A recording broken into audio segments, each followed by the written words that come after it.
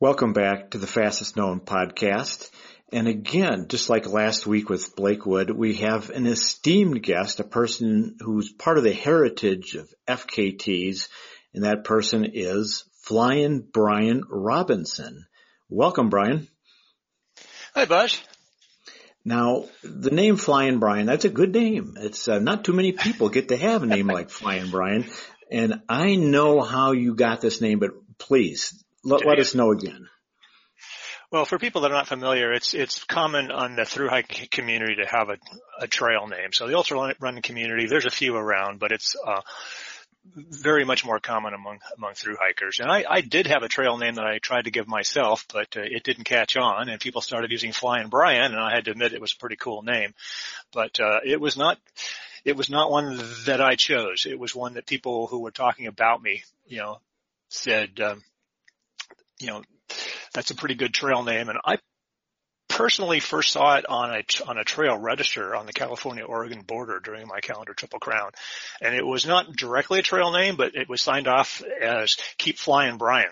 Someone had written me a personal note in a register. And I looked at that and said, actually that's a pretty good trail name. That's how it should happen, isn't it? That's how it should be done. It's organic. Yeah, exactly. An interesting, trivia question is, well, what was the trail name I gave myself? Well, it wasn't Slow Brian, probably. In some sense, it was. It was a line from the Rolling Stones, "Beast of Burden." Walked for miles and my feet are hurting. I'll never, never, never, never, never be. So I called myself Never Be. Oh, interesting. Well, I think whoever wrote that on the trail register did a good job, because Flying Brian is here to stay, and they're talking about that you just blew it out of the water. You changed the game, in my opinion. I think most people would think so as well. There was backpackers. Backpacking's been around for decades and decades. It's well known. A magazine called Backpacker, et cetera, et cetera. But right. You were a thru hiker, and you changed how it was done. So when someone says Flying Brian, I know what you did, but tell us what you did. Well, I guess when you're close to it, it's really hard to say. I mean, I developed a few techniques here and there, but mostly I popularized them and fine-tuned them and applied them to things. I mean, the ultralight revolution had started a few years before I was into thru hiking, and when I first got into it, I was like, wow, look at how light some of these guys' packs are. But people were not using it to try and do more stuff. There were people that were using it who were trying to do photography and stuff like that, right? They wanted to carry some other gear, so they wanted their base weights to be light, or there are people that just wanted to go super, super light just because they wanted to be super light. But I was the first person that said, hey, if you've got to pack this light, you could do some amazing things with it. Right. And what the amazing thing you did is the Calendar Triple Crown. The Triple Crown refers to the three big long trails in the United States, which of course are the Appalachian Trail, the Continental Divide Trail, and the Pacific Crest Trail. I think this totals approximately 7,700 miles. And you showed that it was possible to hike the length of all three in one calendar year, not over the lifetime, but in one calendar year. Right. Something I call a calendar triple crown. Some people call it a calendar year triple crown. But that's the triple crown of thru hiking. That's been around for longer than the 20 years that I've been doing thru hiking. But if you were a person who hiked all three of those trails in your lifetime, even in sections, you to this day you're still called a triple crowner. So it's been a major lifetime achievement goal for thru hikers. And when the ultralight revolution came along, I said, I think you could achieve a lifetime's worth of thru hiking in 1 year. And you did that in 2001, starting in January. 300 days, finishing it up, in late fall, the same year. Yep. And you were averaging, if I recall, 26 miles a day. Is that about right? Something in that range. The actual miles I did was about 7,400, and I think if you do 7,400 divided by 300, you'll get something a little bit less than a marathon a day. But I had some days off. So, it depends on exactly which of those days you count. And of course, in FKT Parlance, you got to count them all. So you do. All 300 days. That's right. Once you start, the clock starts with you. Exactly. So that works out to about 25 miles a day. But, in terms of actual how many miles I did on any one full day, I was averaging, around 30 miles a day on any full day, which, doesn't sound like that much anymore, but 20 years ago, that was unheard of. That was literally unheard of.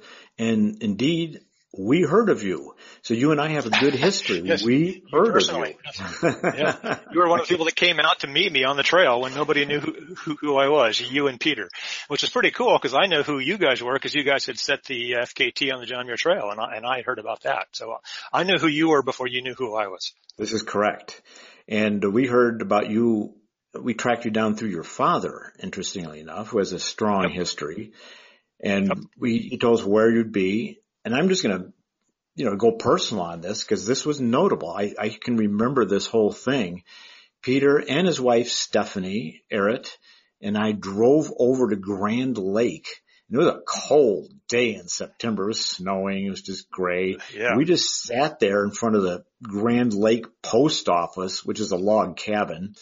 And sure enough, when the post office was about to open, you just walked out of the weeds and there you were to pick up your general delivery package. It was snowing that night, so I had arrived in town the night before and couldn't get into the hostel, so I just camped on some back porch to get out of the snow and walked to the post office just at opening time, and there you were. And we were so impressed because we had never heard of how this was done. You showed us what the technique is, which are, if you don't mind me recounting this for Please. Other people, you spent like almost a year preparing everything.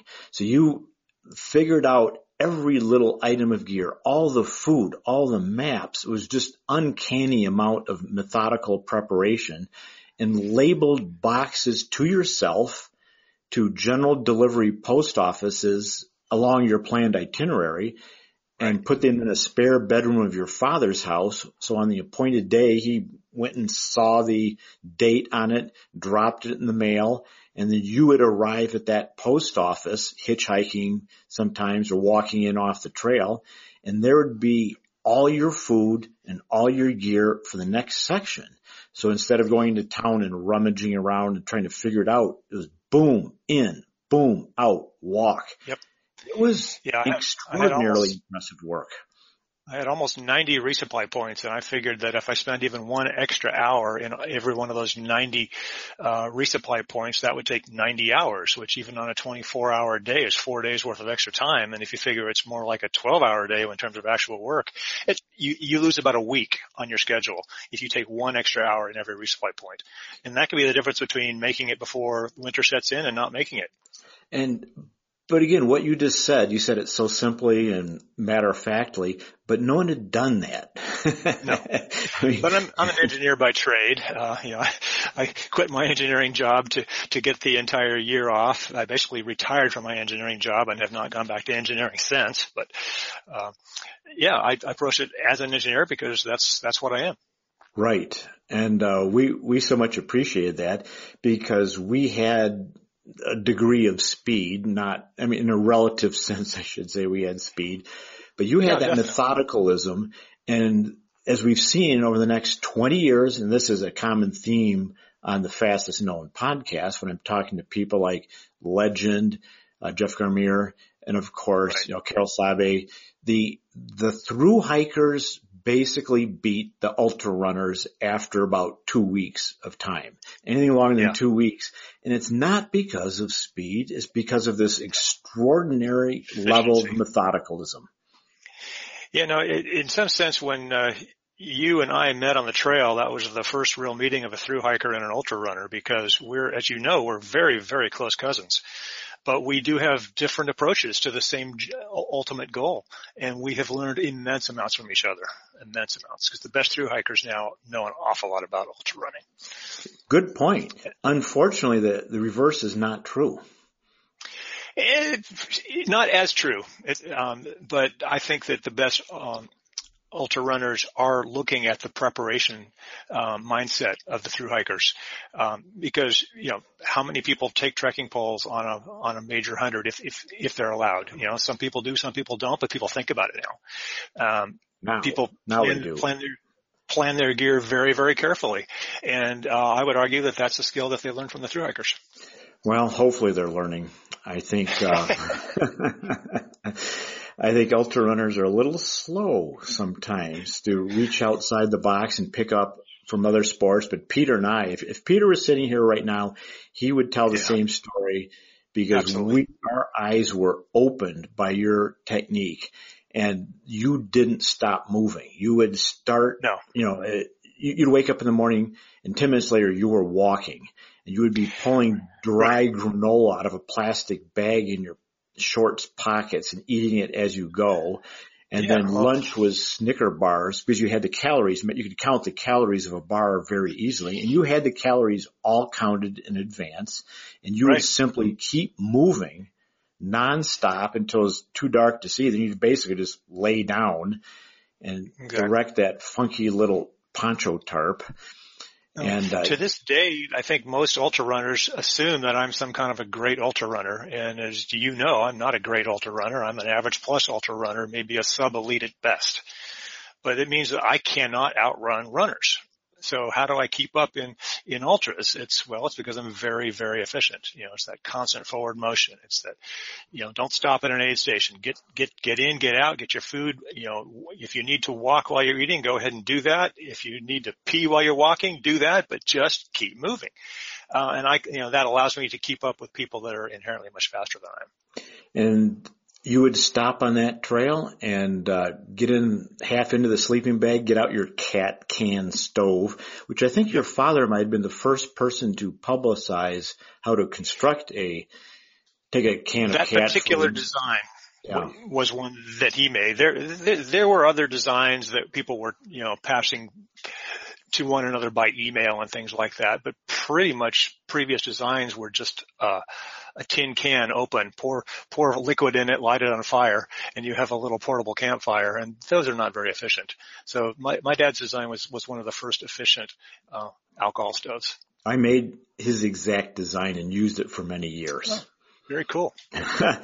And then you, of course, had things like your Primaloft jacket that you just put your poncho tarp over that in bad weather, and the Primaloft could handle the moisture just fine. And so the whole layering thing, you just stripped that way down. Everything you stripped down.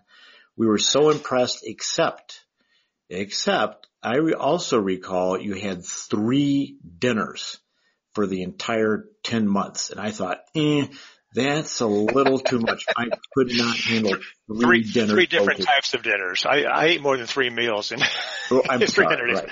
But I know what you mean. But yes, I had 3 different kinds of dinners. And again, that's an efficiency thing, because I didn't need more than 3 types of dinners. And I realize that makes me unusual, but you've played to your own strengths. And so I didn't need a lot of variety in my diet. And that just made it easier for my dad and the packing. And for me, I don't need to decide what dinner I'm going to eat. I just get one of the 3 out and I make it, and I know how to make it because I made it 3 days ago, and off we go. Well, that's an interesting aspect of efficiency. By paring it down and being very minimal and very simple, it's not just about lightweight, it's about time, because you're being very repetitive, so you can get in and out of camp literally in 1/4 of the time than the average person. Right. As you may or may not know, there is a fringe element to ultralight that appeared very, very quickly, and you'll still see around today, which some of us call stupid light, which is there's lightness for lightness sake. In other words, if you want to say that I've got a 3.5 pound base gear set, you can do that. But you're having to waste so much time because you're optimizing for the weight itself. Because the goal for me was not lightness to be for lightness sake, it was lightness for efficiency's sake, then there's extra weight you might carry because it's more efficient. And that's always been my style. Right. A stupid light. Well, that's young male syndrome. So we compete at everything, whatever it is. I mean, when I was growing up, it was hot cars. It was like a big engine. Right. How big is the engine?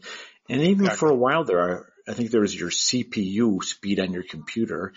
And then Sure. there was the base weight. The whole thing was the base, what's your base weight? And then Right. who's got the lowest base weight? Yeah. So there's a Because little odd. people would put stuff in their pockets to get their base weight down. So then we had to go to what we call skin out weight. So that if you were carrying it in any way, shape, or form, it counted. So anyway, it's a rat's nest of sub-optimizations. Sub-optimizations.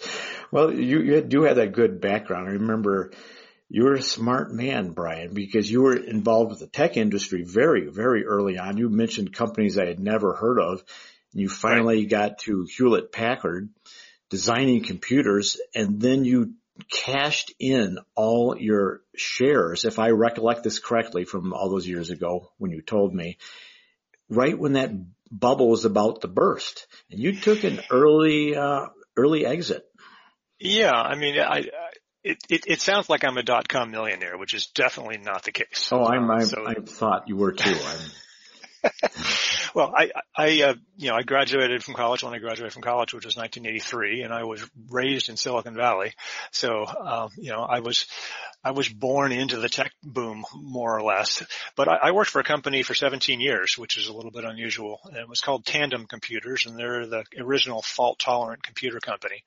And they were bought out by Compaq, and then eventually they were bought out by Hewlett Packard, which is what you're saying, that I worked for Hewlett Packard. But I actually did not work for them while they were part of Hewlett Packard. But that's where they are today. Yeah, I worked for high tech. Now, Tandem was not a company that most people have heard of, so therefore you can kind of infer that nobody, except maybe the first few founders, got particularly wealthy off that particular company. Certainly by the time I joined it, I was not getting huge amounts of stock, and even if I did, it wouldn't have been worth all that much. The stock went up, the stock went down, and I learned an awful lot about stocks and stock picking and saying you don't want to own one stock, because unless it's the right stock, which is like being struck by lightning, you want to be diversified. So over the course of my 17-year career, I learned that I did like tech, but I wanted to be diversified in tech. So I actually sold most of my company stock and bought high-tech mutual funds. And that's, as you can probably imagine, wasn't that bad. In the late 80s and 90s especially, that was the tech boom. So I did ride the tech boom, but I didn't ride one particular company. I see. I see. Well, you were a smart man. In 2001, you had a vision for the future, what it might look like. And I was just dumb lucky, right? My plan was to do this big hike on or around about the year 2001, and that turned out to be just 1 year after the peak of the tech boom. So I was getting out of all my tech stocks because I didn't want to have a bunch of tech stocks that I couldn't manage while I was out on the trail. So I sold them before I left, and that happened to be at the top of the tech boom. I thought that was just brilliant planning. This is the first I've heard that. Depends on which version of the story you tell. But the truth is nobody can be that perfect. So even if I wanted to claim that I saw it all coming and I was completely prescient, I've proven since then that I can't time the market that well in the booms and busts that have come since. So I have to admit that I was lucky. But hey, better lucky than good, right? Indeed. And of course, this big fat check we'll send you for being on the podcast. That should help out then. Exactly. This is how I make ends meet. Good. Well, okay. The calendar triple, and thanks for that long explanation. It's still fresh in my mind, even though that was 2001. That was moving. That was 20 years ago, Buzz. I learned. Peter learned. And so a lot of what Peter and I did since then, was borrowing from your methodology. And you kept it going though. So 2001 and then takes us to 2006 and you entered the Barkley Marathon, which is this is a different proving ground. This isn't just hiking off into the sunset for 300 straight days. This is no sunset. You're going to keep going. Right. But this is the most through hike like ultra run that there is, which is why that's the end of the ultra running universe that I entered, because it was the one that played to my strength and was most normal to me, despite the abnormal reputation that the Barkley actually has. Right. And you told me about this, and I was not encouraging. I thought, oh man, this could be so hard. It could be so annoying. But typical for you, you just dove into it. You figured it out. You had total determination. And again, you could explain this in your words, but from the outside looking in, you're a problem solver. You're an engineer. You wanted to figure this out. I would describe it that I'm an independent thinker. I mean, I was able to sell tech stocks at the peak of the tech boom, and I cannot tell you how many people that I was working with that said, "You're nuts to sell all your stocks. We're making, almost literally millions." And I said, "Yeah, but these things never last forever, and if you hold on to it too long, you're going to regret it." And it turns out in the long run, I was right, but. The same thing was true with the Calendar Triple Crown. There were Triple Crowners at the time that I talked to that said, no, it's impossible. And that's one of the ways that I gauged if people knew what I was attempting, because the people that had some clue of what I was trying to do said, no, that cannot be done. But if somebody said, oh, that's great, have a nice time, then I knew they didn't have a clue. But I did the math. I'm an engineer. I figured it out. I took my own counsel and I said, yeah, I think that can be done. And I approached Barkley the same way, because at the time it had a reputation of being impossible. It's not that it was impossible. Obviously 6 people did it before I did, but it was always felt like, you really need a really, really good day, and you really got to put everything together and make it all work out right. And I approached it the same way, put it down on paper and looked at it and said, yeah, I think I can do this. And, it took me 3 years, but eventually I was able to do it.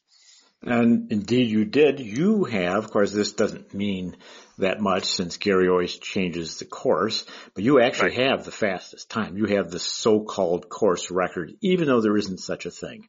Well, first of all, you're absolutely right. There, especially when it comes to Barkley, there is no such thing as a course record, because the course gets harder every time somebody finishes it. But even by that standard, I do not have the fastest time. Brett Mowney beat my record by over 3 hours, so I have the second fastest time.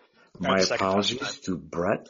And I've been thinking about Brett this entire conversation, because two of you have certain things in common. Oh, yeah. 2 pieces of pod. You are. Thank you for saying it. That was kind of how I was thinking through. We're both equally weird. I'll fess up to that too.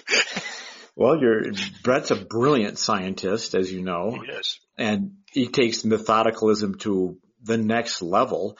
And when he did the JMT, people were saying, what? No, he's fabricating. There was some controversy on his JMT effort, because he basically hiked it and blew off some of the best ultra runners in the world with his time. And then you talk to him about it, and he was practicing filling his water bottle at a stream to save 30 seconds. And that's one of the reasons why we have all the verification requirements in FKTs these days, is because in the very first round of FKTs that you did and people like I did, you became known, or you were already known, so it was kind of like we're all buddies, and of course we're not going to lie to each other. So yeah, you say you did something, I believe you, and vice versa. But once the circle gets big enough that we don't know everybody, it's like, well, what happens when somebody, and Brett Mowney was the first big example, none of us knew him. He's just a world-class athlete for sure, and we know him now, but when he showed up and did what he did, we had to say, oh my God, did he do that?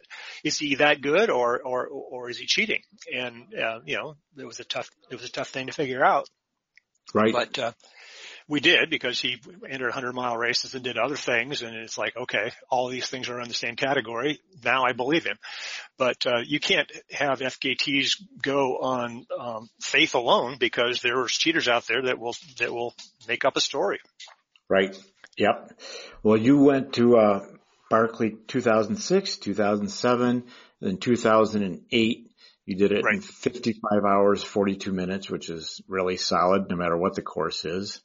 Yep. And then that was it. You didn't go back. No. At the time, nobody had done Barkley twice. Brett Mowney was the first person to do it twice. And if you ask him, and I have, the reason he went back the second time was because he wanted Flying Brian's record.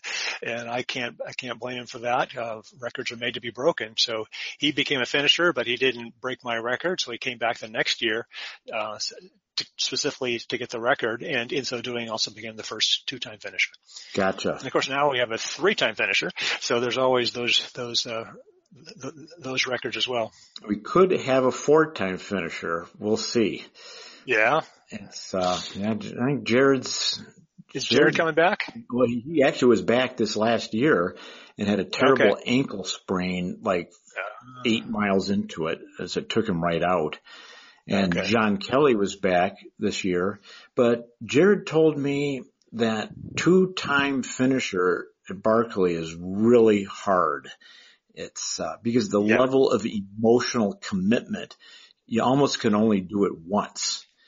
Yeah, no, I would argue that until, Brett and Jared are the only multiple finishers we have, you could make a pretty good argument that there will never be a 2-time finisher because it's so difficult. It's so far out there that without the internal motivation of, I want to achieve this goal, you can't truly give it 100%. I'm not one of these people that believes in giving 110%. I'm an engineer. 100% is 100%. And the truth is 100% is impossible. So the question is, how close to 100% can you come? And when you're fighting for your first finish at Barkley, you can maybe give 98 or 99%, but the second time around, you might only be able to give 95%. And maybe that's not good enough, especially when Gary makes it harder because you finished it last time. So being a multiple time finisher is very difficult because where do you get the motivation? And it's inherent. So you finish it. I think I'll go back and see and just do it again. Take some time off. Well, Gary just made the course harder. So it gets interesting. And there are a number of people that have gone back to try and do a second finish, before I even came along, and nobody even came close to finishing a second time. And I talked to them and they basically said the same thing that I'm telling you. It's like, well, yeah, it's really, really hard and you're going to have to suffer. And how much are you willing to suffer for a second finish? You're one of the handful of finishers. How much more glory is there? Right. That's the question we have to answer. Actually, how much more glory was there? In other words, well, we'll just leave that one aside for now. Exactly. But for me, no, I had no desire to go back. I achieved my goal and I've moved on. Indeed, you've moved on to being an assistant guide for Andrew Skurka Adventures. Yeah. Andrew's a great guy. We've had him on this podcast, a Boulder person. And indeed, we've had other assistant guides on, come to think of it. Well, I've done it twice myself, and the Long Ranger, Justin Simone. Now you are leaving for Alaska in just 2 days. Yeah. Couple days. Yep. I've got all my gear in the scene behind me. Good thing it's a podcast. It looks like a hurricane went off in this room. And you're obviously really qualified to do this. You're a nice guy. You're good with people and you have a great background and you can really show them, how to hike, in an efficient manner. And I want to just make a personal editorial comment on this. People say, well, it's not about speed. I don't care how fast. I just want to enjoy it. Right. Mm-hmm. But how do you enjoy hiking with a backpack? And I think the real formula does come down to weight. And we're not going to talk about stupid light where you're carrying so little that it's just getting irritating. But weight really does impact your enjoyment. So to me, if you're carrying too much, it's just no fun. So to me, the little formula, the one-liner is lighter is faster, but it's also easier. It's the same equation. Yep. I had a lot of people saying, why did you go so fast on the Challenger Triple Crown? And it doesn't seem so fast today, but at the time it was like, why did you get in your Indy 500 car and go through the woods? Well, as people have been finding out, it's not that hard to go as fast as I was going. 30 miles a day is something that almost anybody could do. I said that at the time, and people looked at me like I was being excessively, either naive or whatever. But, by today's standards, where people are averaging 50 miles a day, 30 is not that big a deal. So I literally had a great time on the Challenger Triple Crown doing what at the time was considered impossible and fringe, but it really wasn't, and I knew it wasn't, and I slept at night. I slept 8 hours every day and I walked every day as long as I wanted. And when I was done walking, I set up camp and then did it the next day. So I just walked at a comfortable pace every day. And so doing was able to average 30 miles a day, but that comes from the lightweight gear. And, but no, I had a great time doing the Challenger Triple Crown. I did not suffer. It's an FKT that I set that was, easy enough at the time that it was 100% an enjoyable experience. I mean, of course, there's bad days. I mean, you can't do 300 days of backpacking without running into some bad weather days and some days when you just, don't have the internal motivation or whatever. But, that's just life. It's not like I was out there, trying to get by on 3-4 hours of sleep like some people do on other FKTs. And how much more suffering can you take than the previous guy? When I was setting FKTs, it was a joy. That's a great call out, Brian. It was fun. You had a good time, and you were getting 8 hours of sleep. You weren't on the rivet like we've seen, particularly on the Appalachian Trail sometimes, where people are just going after that number. But you were in control. You were within your limits, and you were well fed, well hydrated. And I don't want people to misunderstand what I'm saying, because I know we are talking to people who respect and go after FKTs. I am definitely the guy that says, hey, if 2 hours of sleep and being, rubbed to the rawest you can be is fun, and to some extent it is, I say go for it, because achieving great things is a lot of fun. Figuring out how to do it, being the person who's, got the physical wherewithal and the mental wherewithal and the spiritual wherewithal to do it means that in the moment you reach this transcendent state, and I'm all for that too. But that gets harder to explain to average Joe. Mm-hmm. Mm-hmm. And it's not sustainable, probably. No, I mean you can only go at a red line for a certain amount of time, and people that do shorter FKTs don't realize just how hard it is to do any redlining at all for close to a year. You really can't. I mean, the people who have, gotten closer to that edge than I have, will tell you in more detail than I can, which is, when you're approaching that edge, because you cannot be on that edge for more than a few days at a time. And if you're stepping out over the edge, like a cornice, it's only a matter of time. It's going to break off. And then you give up time.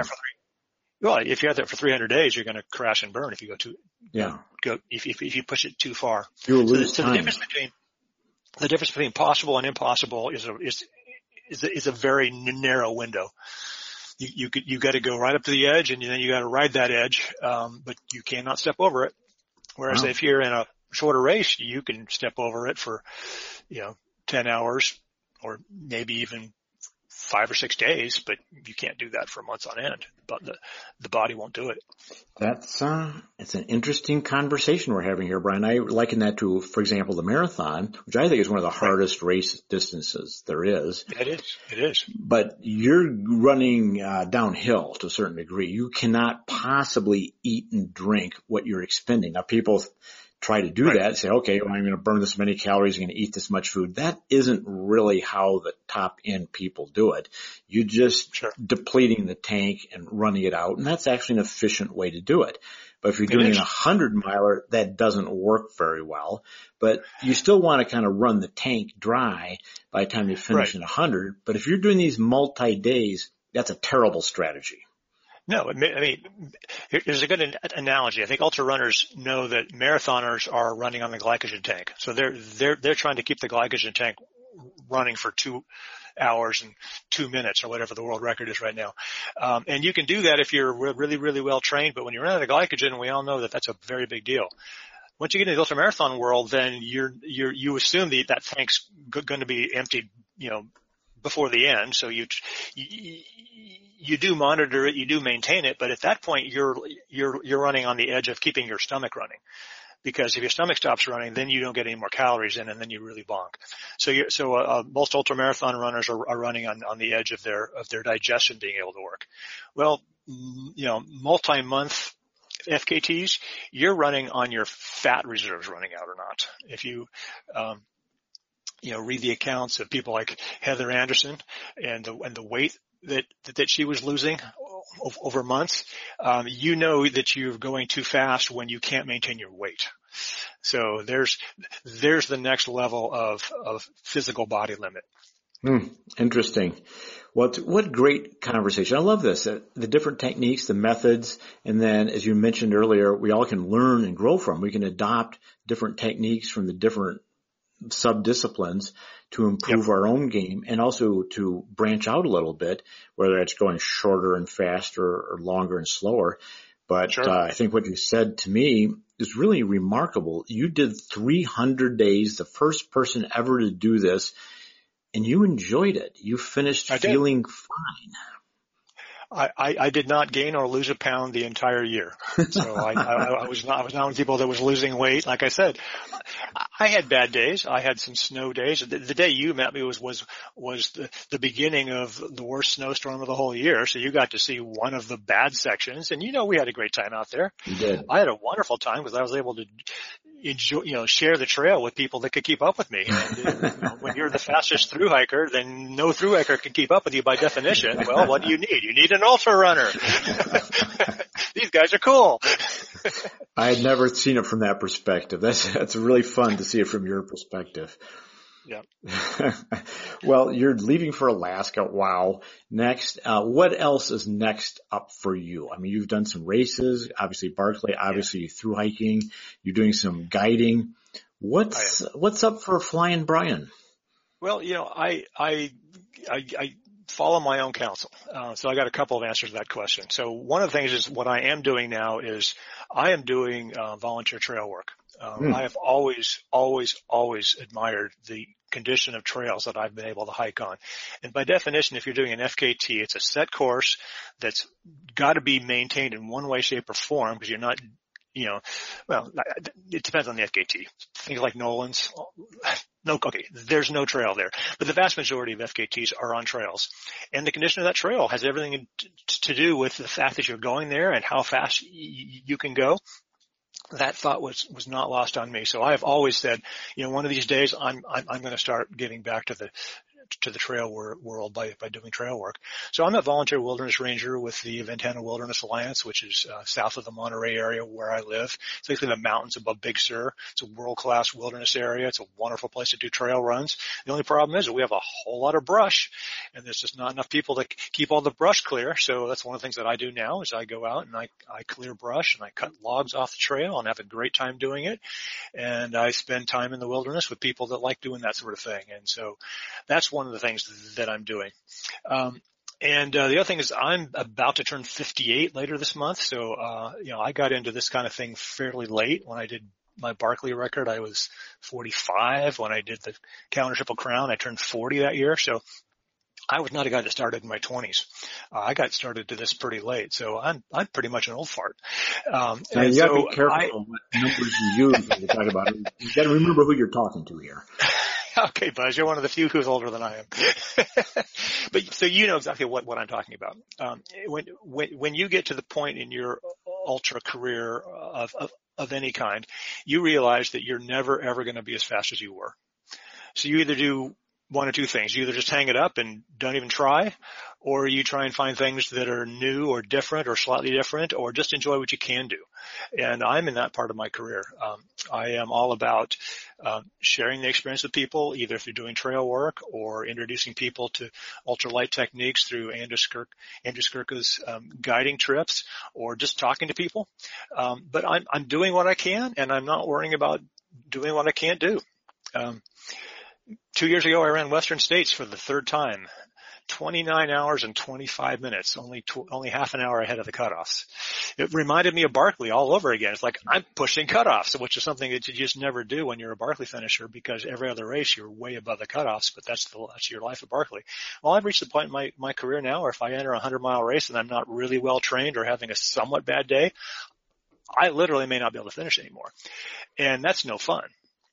So I don't know. I may or may not run another 100-mile race. I haven't run one in 2 years. I have no desire to right now, because what I would rather do now is I'd rather go out for pretty much all day. I did a 34-mile run a couple of days ago, on good trails, and nobody out there but me.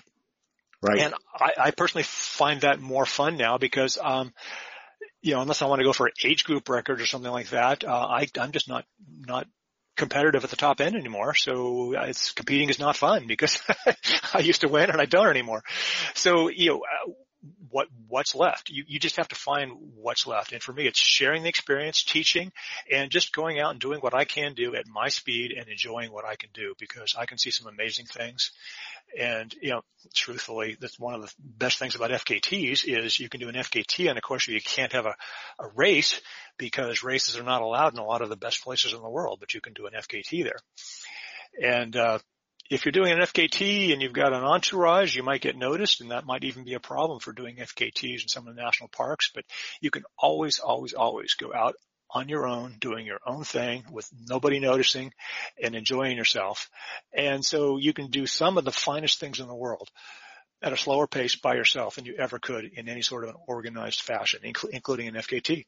So why not? I think you gave me the code word for this years ago. You called it projects are where it's at, Brian. And I that's one of the things that I've learned from you, Buzz. The projects are where the fun is.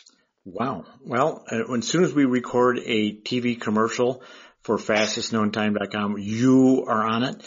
That was, thanks. I have nothing to say. That was brilliant. You summarized it. I really appreciate when someone has the wisdom gained from experience. You have a story arc in your career from one thing to another and look at the maturity. And so you're still very dynamic. You're still bringing something to the table, and to do volunteer trail work right now, in my opinion, is one of the coolest things anyone can do. So Brian, it's fun. Congratulations. Congratulations. You're showing the way again. Yeah. You get a 6-foot saw and you can cut a redwood that's 4 feet thick out. A couple of guys can do it in a couple of hours. It's truly amazing. Yeah. And, the places I like to do trail work are in wilderness areas. You can't bring a chainsaw in there. It's all hand tools. Okay. It's really, really fun. And you get a huge personal, thrill out of clearing a 4-foot redwood off of a trail. You are pointing the way once again, Brian. Thanks. It's great talking with you. I look forward to seeing you in person as soon as we can. Yeah.